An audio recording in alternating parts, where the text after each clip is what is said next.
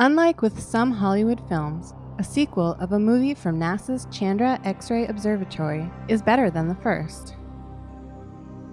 The star of this Chandra movie is the Vela Pulsar, a neutron star that was formed when a massive star collapsed.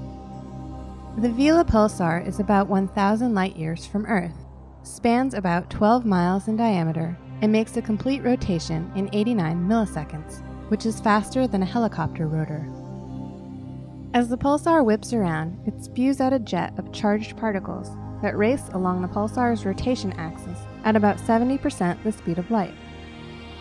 The new Chandra data, which were obtained from June to September 2010, suggest that the jet may be slowly wobbling or precessing as it spins. The first Chandra movie of Vela came out in 2003, but its shorter and unevenly spaced exposures did not provide clear evidence for precession of the pulsar. If the Vela saga becomes a trilogy, maybe more secrets of this exotic object will be revealed.